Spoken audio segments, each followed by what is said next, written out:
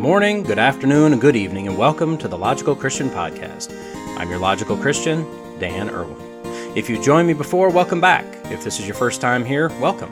At the Logical Christian Podcast, we look at what's going on in the world of current events, politics, science, and whatever the mainstream media feels is important to tell us, but rather than just accepting their spin and swallowing their narrative, we look at it logically, and we look at it as Christians.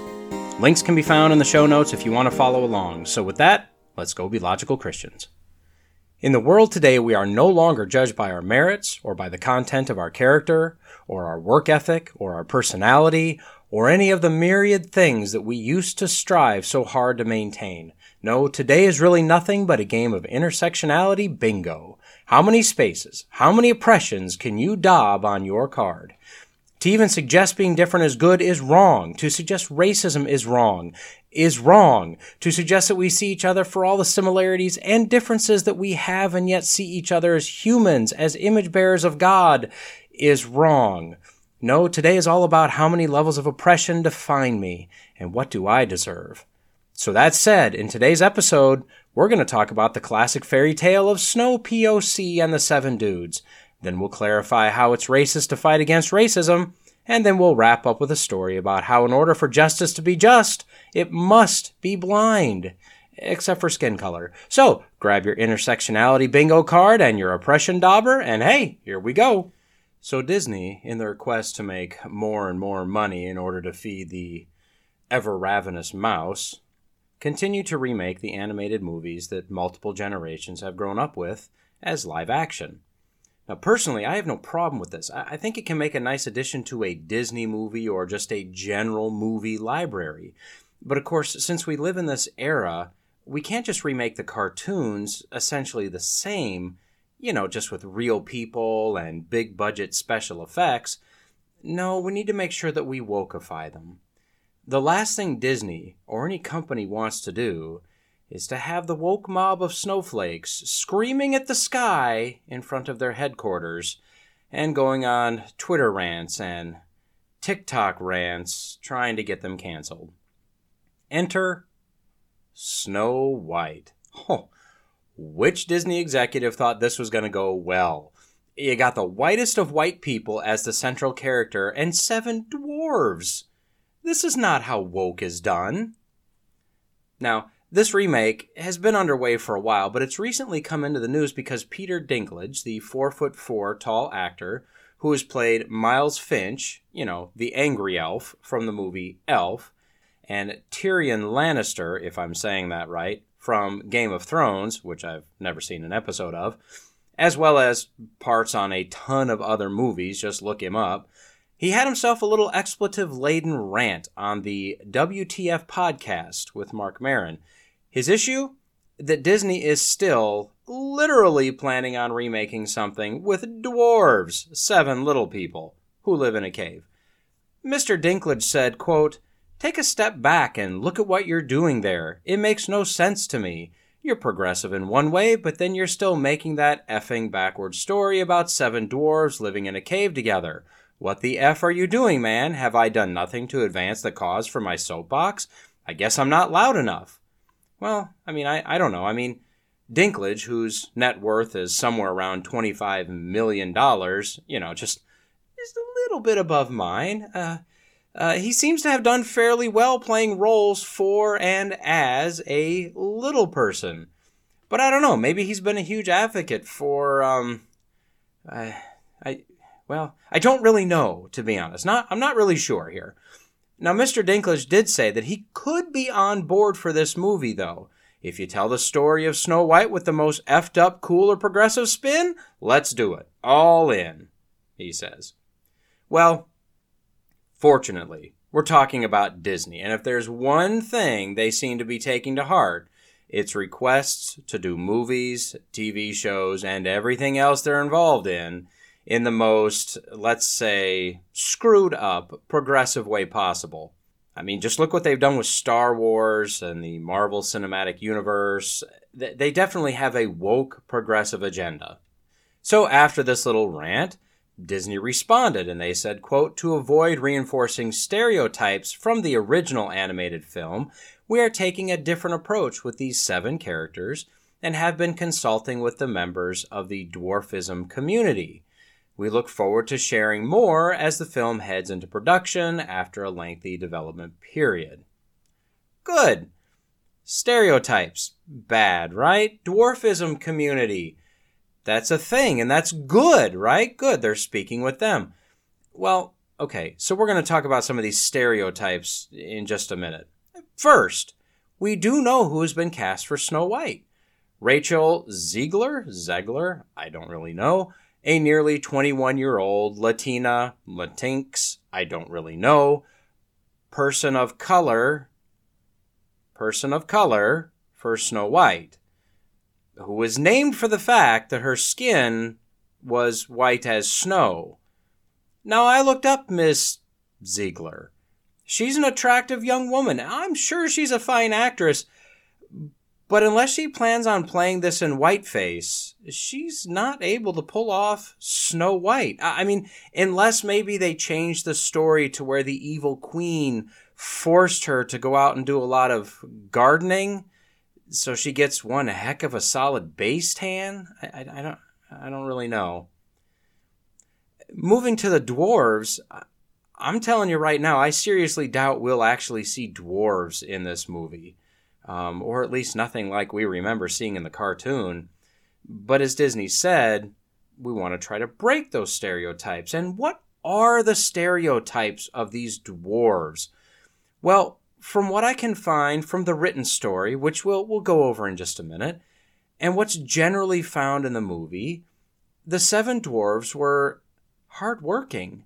They were non-judgmental. They were accepting. They were very protective. They were very loyal. And they ended up being the heroes in this story, in all reality. So yeah, I can see how being short would just ruin all that, because I guess the stereotype that we just can't let stand is that those with conditions broadly classified as dwarfism, they're short. That's not progressive. That's hateful. We can't do that, especially if we use the D word. No, not that one. That one's okay. No, that one's also fine. I mean dwarf. Now, that being said, have you ever read the actual original Grimm Brothers Snow White? I hadn't, but I have now. And I hadn't seen the 1938 Snow White animated movie in a long time. But I've skipped through it just recently because I wanted to compare. Look, I know we all know this already, but the Disney movie and all of these Disney movies that were made from old stories, it's just a shell of the actual story. That's not necessarily a bad thing. It just is. Now, the original Grimm Brothers story starts with Snow White's actual mother, the queen, pre-Snow White. She's doing her embroidery on a winter's day, and she pricks her finger. She then wishes that at some point she would have a child as white as snow, as red as blood, and as black as the wood of the embroidery frame. Now, shortly after, she gives birth to a child with skin white as snow, lips red as blood, hair black as ebony. And then, of course, as it always happens, the mother dies, right? So the king remarries, and the new queen, who, of course is evil, has her magic mirror, and up until the point that Snow White hit 7 years old, the mirror told the queen that she was the fairest of all. Now, at 7 years old, Snow White took that top spot, according to the mirror, which at this point I think should probably be on some sort of a registry or in some sort of a database. Kid's 7. Shortly after that, the queen orders the huntsman to take again the 7-year-old child into the woods and kill her and bring back her heart. Now, of course, he can't do it, so he let her go. She ran. A boar came by, so he killed that, took the heart back to the queen, who did not put it in a box, but who had it salted and cooked for her to eat. You have to understand, she ate what she believed was the heart of the 7-year-old daughter of the king, her husband. She was a flipping cannibal. She was a cannibal. Anyway, the movie loosely follows the story after this point for a while. Although in the story, Snow White finds a very neat and tidy home. In the movie, it's a mess and she cleans it up. The story has kind of a Goldilocks type moment when the dwarves come home as they ask who touched my little fork and who ate from my little loaf and who's been eating from my little plate. I guarantee you're not going to hear that dialogue in the movie. Then the queen, whose dirty rat of a mirror keeps snitching on Snow White as being alive, tries to kill Snow White 3 times. Each time the dwarves warn the child not to let any strangers into the house. Her life was in danger. Each time the queen disguised herself as a different peddler woman. Each time the kid lets the queen in. The first time she sold Snow White lace and laced her up so tight that she fell to the ground because she couldn't breathe. The queen went away thinking she had killed the child. The dwarves come back, they found her, they save her, they warn her again. And the second time was a poisoned comb that apparently caused her to pass out as if dead when it touched her hair somehow. That's some pretty stiff poison. Again, the dwarves come back, they find her, they remove the comb, and she revives. The third time was the apple. The dwarves came back, found her, tried to save her, but they couldn't. They did not want to bury the child because she still looked as if she was alive, only sleeping, so they placed her in a glass and gold coffin. Now the prince comes and begs to have the presumed dead child in the glass coffin for himself, as he just must have her to look at. I mean, this is creepy. Now the dwarves finally relent, and the prince's servants pick up the coffin, go to carry it away, and they stumble, causing the coffin to shake and a bit of poison apple to fall out of her mouth, and then she revives. Sorry, no love's true kiss here. Just a chunk of partially chewed poison fruit. I mean, come on. That's one of the first things that I was taught in CPR. Sweep the mouth, people. Check the airway for obstructions. Come on, dwarves. Anyway, the story doesn't appear to progress much in time, meaning that the child is still 7-ish. But the prince just must marry her, and she agrees. But I guess when you look it up, the story was written in 1812 in Germany. The average lifespan in Germany at that time, the early 1800s, was just under 40. I mean, I guess you got to get moving on these things. There's not a whole lot of time to waste. Still, though, feels wrong. Anyway, to wrap up the story is written, because at this point the movie ends with a nice happily ever after, right? The way they all do. The queen was invited to the wedding. The mirror tells her that the young bride is 1,000 times more fair than her, which made her very angry. Understatement. She went to the wedding because her rage and jealousy made it so that she just must see who it could be that is more fair than her, and when she gets there, she sees it's Snow White. And then she has red-hot iron shoes clamped to her feet that they had ready for her, and she's made to dance until she dies. The end. Whew, I mean, dang. These stories were brutal, right? So what do we learn from the movie? What eternal truths do we find? Now, I have really had to put some thought into this question, and to be honest, I don't know. I would say that in some cases we see compassion, right? The huntsman couldn't kill the child. The dwarves found someone different from them in their home, and Snow White found little men different than her, and neither one of them cared about that. They didn't care about the differences. They took care of each other. And then we learned that everything will work out in the end and life will be lived happily ever after. There's no resolution for the evil queen's hatred, the jealousy, or attempted murder. There's really no moral to the story that I could find. The prince really isn't a hero. He wanted to kiss a dead child in the movie. That's a little weird. Now, as I already stated, the dwarves are really the heroes of the story. Even in the movie, they are the most honorable of the entire cast of characters. In the written story, we actually get some additional morals to the story. We can more clearly see the results of jealousy and anger with real consequences for actions taken stemming from this blind hatred for people that are perceived as better than. We see in some sense the result of not listening to or obeying your parents or parental figures, as Snow White did not listen to the dwarves that were trying to care for and protect her. But in the written story, we see the dwarves again as the heroes. They may have been different, but they were exactly who Snow White needed. They were protectors, friends, father figures, providers. They were loyal and they were loving. Do I need to go into the biblical parallels to these lessons, to the characteristics of the dwarves? So although I have no idea how you pull off a Snow White using a darker complected actress, that's honestly the least of my concern. I'm afraid that due to the woke machine, the anger, the addiction to hurt feelings, and the capitulation we've seen in recent history from Disney, combined with the utter cluelessness of most writers and producers in the movie industry today, the dwarves will be changed, they'll be modernized, they'll be mainstreamed, they'll be woked, and the result will be a complete loss of the true heroes of this story. Well, well, well, we finally have the proof for what we've all suspected. The Florida governor, Ron DeSantis, is a massive racist and white supremacist, and he's so stupid, which we already knew, I mean, he's proven that over and over again, am I right?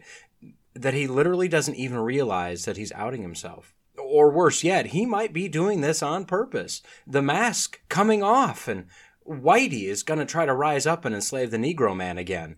It's coming. Or maybe not. From Essence.com, the headline, Florida governor pushes bill to shield white people from discomfort with America's racist past. I'd like to note two things about this headline. First, thank you, I'm assuming Ms. Ashley Banks, for capitalizing all the main words in the headline. Second, she put the word discomfort in quotes, implying that that specific word was said as the specific reason Governor White Guy DeSantis is pushing this bill. So let's see if that's the case, shall we? The opening paragraph states, Florida Governor Ron DeSantis is doing everything in his power to ban teaching about racism, which Republicans have incorrectly identified as critical race theory. Okay, let me stop you right there, Ms. Banks. We know that critical race theory is a real thing, and she does actually talk about this, albeit briefly farther down. We'll get to that. She says that all they want to do at the job site or in the classroom is to teach about racism, but that the evil white publicans want to stop that, so they're labeling it CRT so that they can demonize it, so that they won't have to teach it, so whites, ergo, aren't uncomfortable by the subject and can keep living their supremacist lives with no guilt. Let's continue on, shall we? The bill in question is SB 148, named the Individual Freedom Bill. Of course, the word freedom is just a dog whistle, obviously. The bill was introduced by Senator Manny Diaz, a classic white name if I've ever heard one. Ms. Banks says that, quote, the legislation not only prohibits students from learning about racism in school, but it also forbids employers from requiring employees undergo things like discrimination training. Now, as a past, current, and hopefully continuing future employee, not in Florida, but in global companies, I can say that every company I've worked for has taken their inclusivity or diversity or discrimination training and policies very, very seriously, and with good reason. When you enter the, shall we say, pagan workplace, you must understand that you're in the midst of the world. You will likely encounter a very diverse group of individuals, and personally, I believe that as a Christian, you should always be ready to give an answer, but your employer is not paying you to evangelize the workplace, and as Christians, we are to work for our employer as if we're working for God, amongst the diversity of the world. So you need to know your personal boundaries, what you can accept and what you can't, and understand that it's not your mission to force the workplace into reformation. Therefore, if your workplace has pushed up to or beyond what you find acceptable, it's up to you to move on to somewhere more tolerable. Remember, non-Christians act like non-Christians because they're not Christians, and this means at work too. We should not expect them to act like Christians if they're not.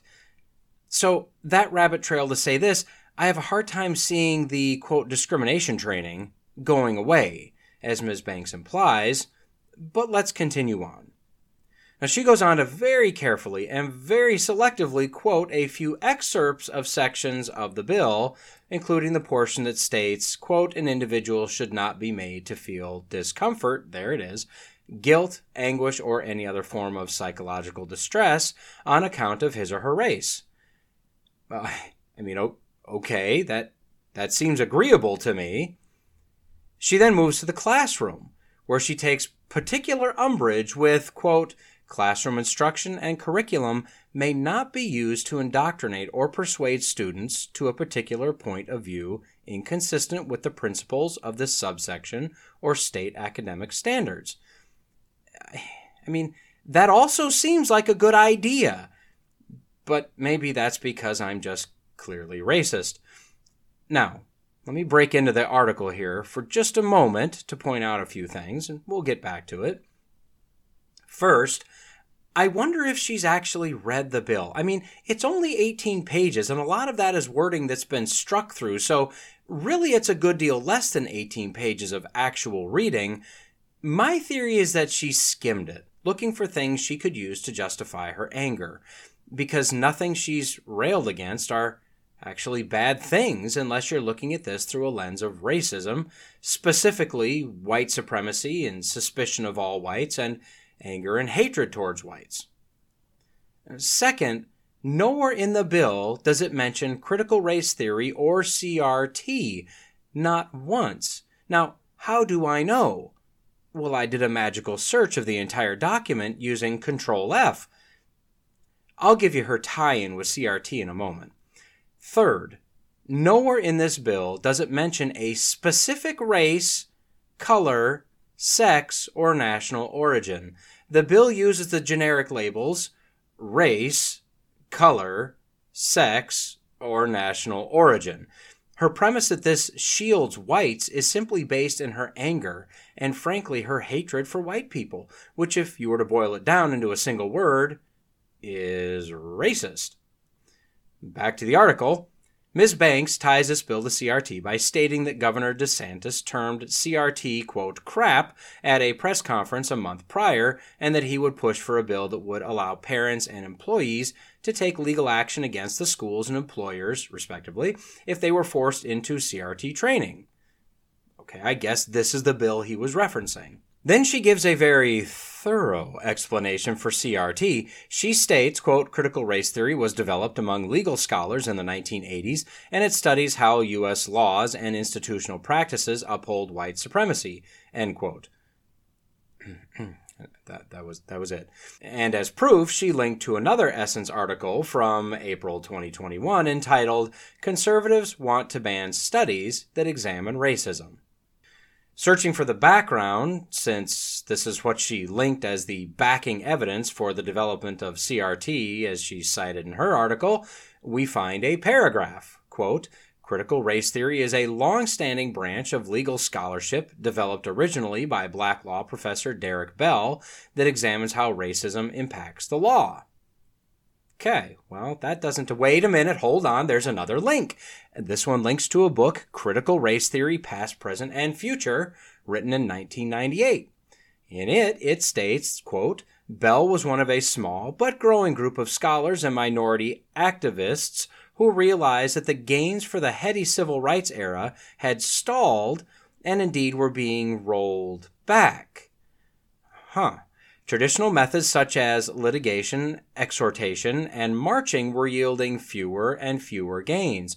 New approaches were necessary to cope with the less sympathetic public and the more nuanced forms of racism that were developing. To which I guess I would respond, a hogwash. Maybe the public was becoming less and less sympathetic because the public was moving farther and farther away from considering blacks as, quote, them, to the understanding and realization that blacks are the same as us. Maybe the gains had come very close to the actual goal. Maybe Martin Luther King Jr.'s dream was becoming a reality. Maybe the activists wanted not equality, but vengeance and retribution. And that is exactly what CRT promotes. I would commend Vodi Baucham's latest book, Fault Lines, for an excellent explanation of what exactly critical theory, critical race theory, and social justice are, and the roots of these founded in Marxism. By the way, Vodi is a black man who has the background to speak very knowledgeably on the subject. He explains that in the book. But to boil down CRT, it's basically a religion that proclaims all white humans and Christians, regardless of color, they're basically lumped into this as well, that all of them are racist, have always been racist, will always be racist, and there's nothing that we can do to change it. There's nothing we can do to stop it, and we can't make it better. We can never fully atone for our white sins, but we should be forced to do whatever penance has been decided perpetually. Now, to me, and maybe this is just because I'm white, that seems racist. If I were to substitute black for white in that previous definition, I'm curious how well that dog would hunt. So, just for fun, let's see what this bill really says, shall we? And obviously, I'm not reading the entire bill. The link is in the notes. You can look it up if you'd like. I'm going to give a quick summary here. Regarding employers, they can't force anyone as a condition of employment or anything that goes with it, any training that pushes a one-side, discriminatory view based on race, color, sex, or national origin, which I'll call groups, in the following ways. They can't say that members of one group is morally superior to another group. They can't say that members of one group are racist just for being part of that group. That being a member of a group predetermines their morality or their privilege or oppressed status. That they say that individuals can't be disrespectful to others. Seems okay. They say that members of one group cannot be held responsible for the past actions of others that happen to be of that same group. They say that members of a group can't be treated adversely just to advance members of another group. And that members of a group can't be made to feel discomfort, guilt, anguish, etc. because they're a member of that group. And they can't teach that members of a group created merit, excellence, hard work, fairness, neutrality, objectivity, and racial colorblindness because of racism toward another group. This section is wrapped up by saying it's not actually prohibiting the discussion of these topics. It's simply making illegal the indoctrination by only teaching one side of a view as fact pertaining to these subjects. As for the schools, they list first what must be taught, reproductive health materials, which must be approved annually, and then the curriculum that they teach must be professionally done and historically accurate, and it must teach the following things: the Declaration of Independence, its history and content, the Constitution and the Bill of Rights, with the history and the content and the government structure, why the USA is a republic. They must teach flag education, the functions of a civil government, the factual history of the U.S. from the discovery, the wars, etc., through present day, including the civil rights movement to the present day, specifically called out. Must teach the history of the Holocaust, including an in-depth look at human behavior with regard to prejudice, racism, and stereotyping. They must teach African American history, including prior to slavery, enslavement, abolition, and their contributions to America. They must teach the effects of drugs and alcohol, to be kind to animals, the history of Florida, conservation of natural resources, health, nutrition, personal safety, internet safety, etc., and on it goes. Then they turn to what must not be taught. They cannot teach that people can be inherently racist, sexist, or oppressive because of their group. They can't teach that one race is superior to another, that discrimination based on race is okay, that meritocracy, such as hard work, is racist, that a member of a group is responsible for actions committed by another member of a group in the past, that a person should be made to feel discomfort, guilt, anguish, or any other form of psychological distress on account of his or her race. Once again, these topics can be discussed as long as it's not done as a one-sided indoctrination session. You can take it from there if you want. If you're curious of the specifics of the bill, the link is in the notes, like I said. But does any of this sound racist? I mean, literally, we could put any race or any other group or trait or ability or disability into these very specific with regard to instruction, generalized with regard to individuals' laws. I could easily use current data to show how whites are superior to blacks, and that would be just fine if Ms. Banks has her way. She's so caught up in her anger and agenda that she feels that this has nothing to do specifically with CRT. It has to do with the fact that we're all humans and all Americans. America doesn't have a perfect past, and it needs to be factually taught.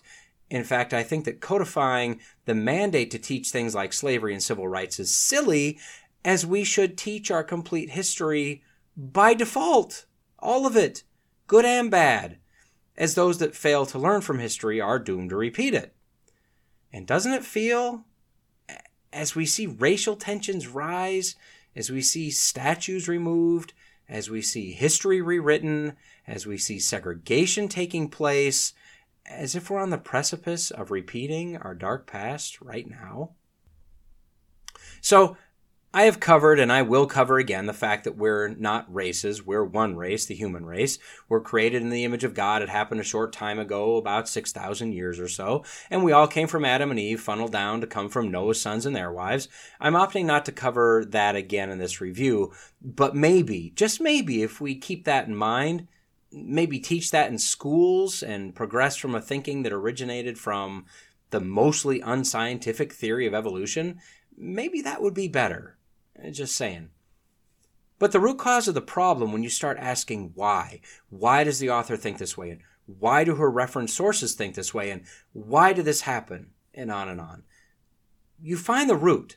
You find a disregard, a dismissal of God from our lives. We see this all the way back to Adam and Eve, believing that they can be as God.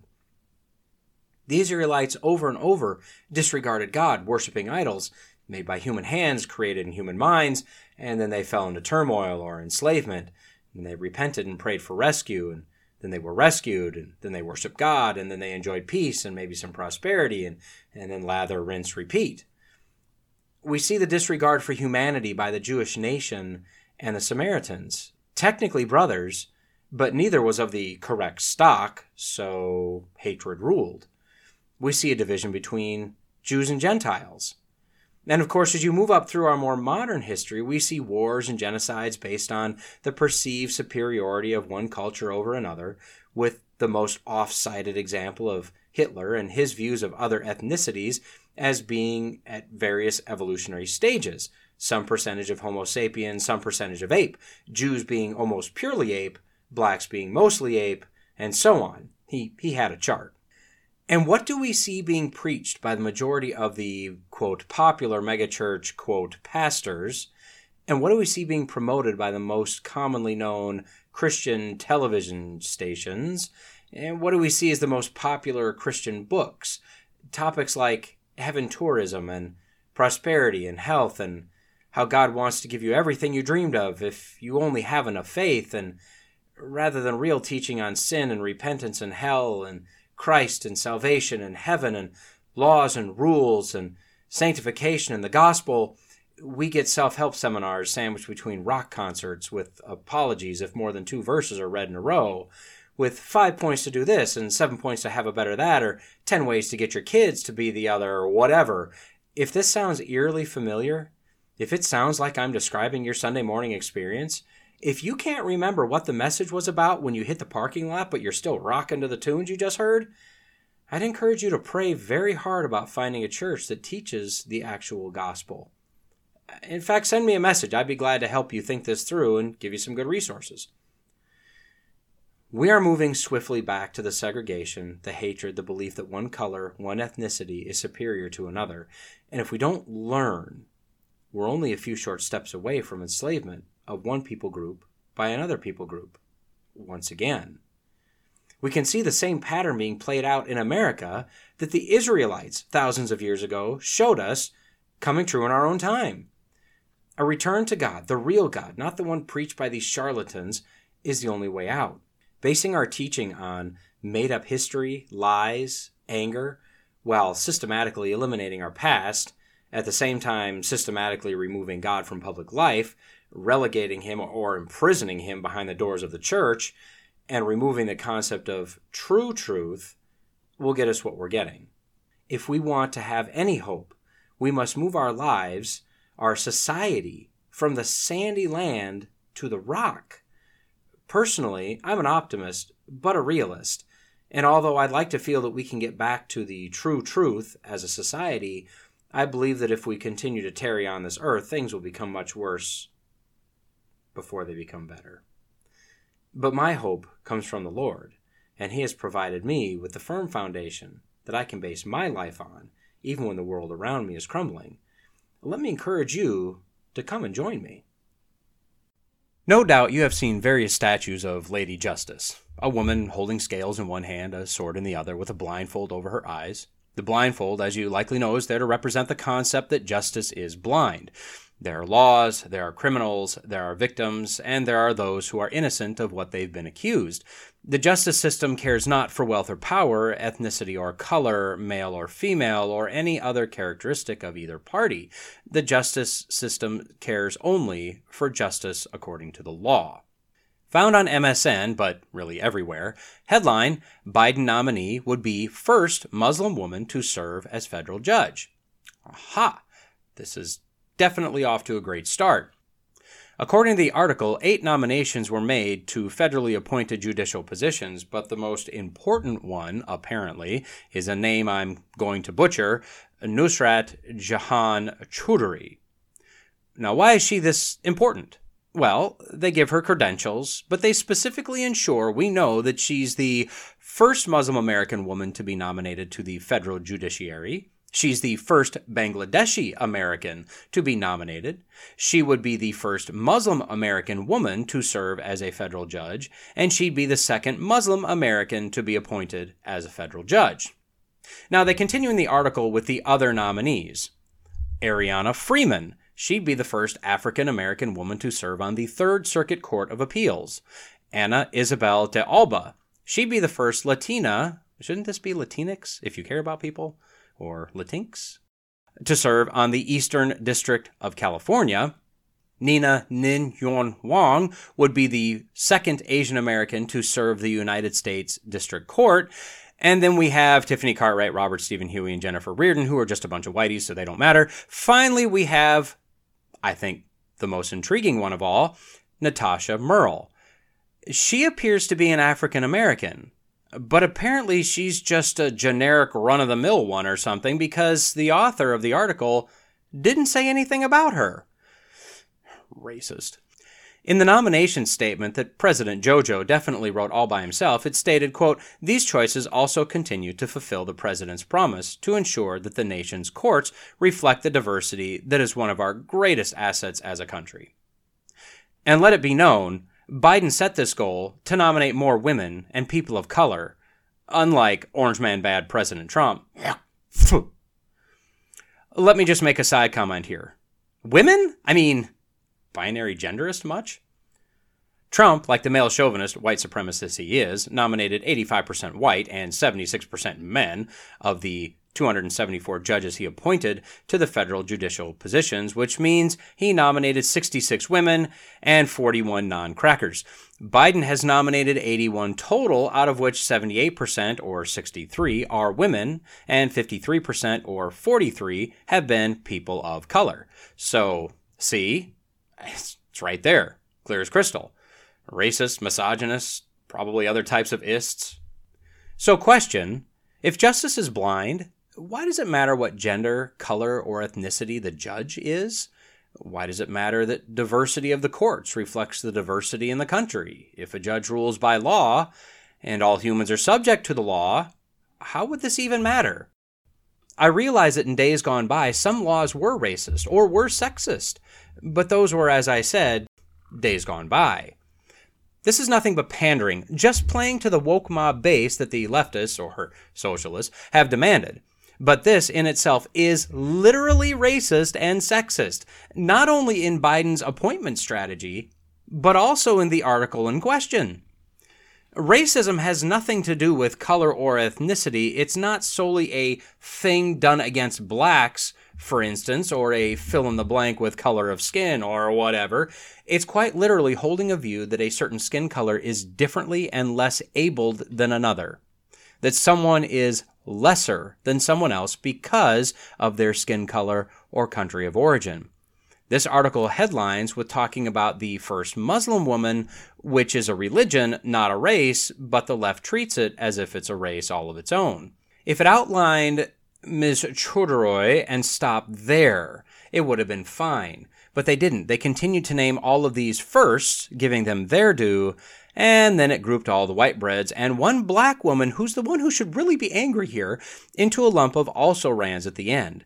They determined their rank of importance, topped with Muslim, because they have a narrative to push, an agenda, rooted in racist ideologies.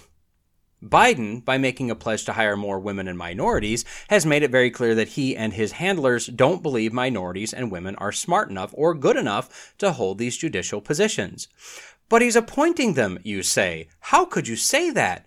Because he believes that these individuals need extra help in order to do this. They're just not capable based on their own skills and abilities and merits. But like Danny Trejo says in the movie Anchorman, times are changing. Ladies can do stuff now. And this applies to people of every color, every ethnicity, of either gender, of any religion.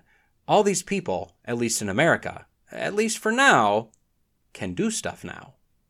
Why do we need to put qualifiers like a Muslim Bangladeshi American or Latina American? Why can't we just be Americans? Now, don't get me wrong. I really don't have a problem, for the most part, when someone is called out as the first of whatever. Agree with it or not, this woman potentially being seated as the first Muslim woman to hold a federal judgeship position, okay, that should be a footnote in the history books. But what should seat her should be her qualifications, her track record, and in this case, her unwavering demonstrated commitment to upholding the rule of law. And as a side note, based on her qualifications, legal director of a chapter of the ACLU, served as the deputy director of the National ACLU Racial Justice Program. I'd say hard pass on this one. The Bible speaks over and over about justice. Justice is simply following the rule of law. That's really it. It has nothing to do with anything else, just the law. Habakkuk nails the issue we're seeing today when he cries out to God in part, "The law is ignored, and justice is never upheld, for the wicked surround the righteous. Therefore, justice comes out confused." If that doesn't sound like today, I don't know what does. In Deuteronomy, as Moses recounts setting up the various judges in the towns and cities and regions, he says that they shall judge the people with righteous judgment. If that's followed, then it only matters what the law is, not the demographics of anyone concerned. And again, at the beginning of Deuteronomy, Moses, again recounting the judicial appointments, says, "And I charged your judges at that time, hear the cases between your brothers, and judge righteously between a man and his brother, or the alien who is with him." Whoa, wait a minute. We're supposed to judge even the person that's not like us with righteous judgment, according to the law? Amazing. And this is exactly how God in his mercy has determined to judge us. We're not judged based on if we're Jew nor Greek, slave nor free, male nor female, for we are all one in Christ Jesus. We are all image bearers of God. Don't get me wrong, I didn't say children of God. I said image bearers of God. There is one race, the human race, in various shades, shapes, features, languages, traditions, and yes, even religions. We're all judged justly by the ultimate judge, God himself, as to our keeping of the law. For those that have repented for their sins, who have recognized their wickedness when compared to a holy God and his holy laws, and who have confessed their belief that who Jesus is who he claimed to be, that he came to earth of a virgin, lived a sinless life since we couldn't, died the death that we deserve, and conquered sin, death, and hell, raising from the dead after 3 days, and is now in heaven waiting for his Father to tell him to go get his bride. In short, if we are saved, we will now be judged not based on our own merits, not based on the law, but justly judged based on the substitution that Christ gives to us by his sacrifice, by Christ's upholding of the law. This is mercy, and this is still justice, and this is blind as to your demographic. For those of you who are not saved, you too will be judged, but since you have not repented and do not believe, then you will be judged based on your works, your keeping of the law. Revelation 20 shows this final process. Then I saw a great white throne, and him who was seated on it. The earth and the heavens fled from his presence, and there was no place for them. And I saw the dead, great and small, standing before the throne, and books were opened. Another book was opened, which is the book of life. The dead were judged according to what they had done as recorded in the books. The sea gave up the dead that were in it, and death and Hades gave up the dead that were in them, and each person was judged according to what they had done. Then death and Hades were thrown into the lake of fire. The lake of fire is the second death. Anyone whose name was not found written in the book of life was thrown into the lake of fire. See, if we don't have Christ as our substitute, if we're not written in the book of life, nothing we have done will ever be good enough to avoid an eternity in the lake of fire. The smallest breaking of God's laws is the breaking of a law of the most holy and most high judge, which is the ultimate offense we could commit, requiring the ultimate penalty that we cannot repay even in an eternity of punishment. This, as God is the lawmaker, the lawgiver, and the judge, is also justice. And this is also blind as to your demographic. As humans, we won't always get this process right, but using power as this president, and many presidents have done on either side of the aisle, to make appointments in a racist manner to enact racial justice, meaning to judge with race as one of the determining factors, is not merciful, is not just, and is not in following the edicts and examples set forth in the Bible. It is in fact sinful and racist to its very core. And with that, we've reached the end of this episode of the Logical Christian Podcast. If you've made it this far, the odds are you liked what you heard. I'd greatly appreciate a like, a comment, and a review if you're so inclined. As you likely already know, it all helps with the algorithms. Don't forget to subscribe so you can be notified whenever a new episode drops. And finally, if you found this podcast useful or entertaining, share it with your friends, your enemies, your in-laws, your outlaws. If you want to reach me, you can do so at lcpodcast@outlook.com, or increasingly, I'll be using @lcpodcast on Getter. Lawrence J. Peter said, "Against logic there is no armor like ignorance. But Jesus told us that if you abide in my word, you are truly my disciples, and you will know the truth, and the truth will set you free." So stay in the word, stay logical, stay faithful, and until next time, God bless.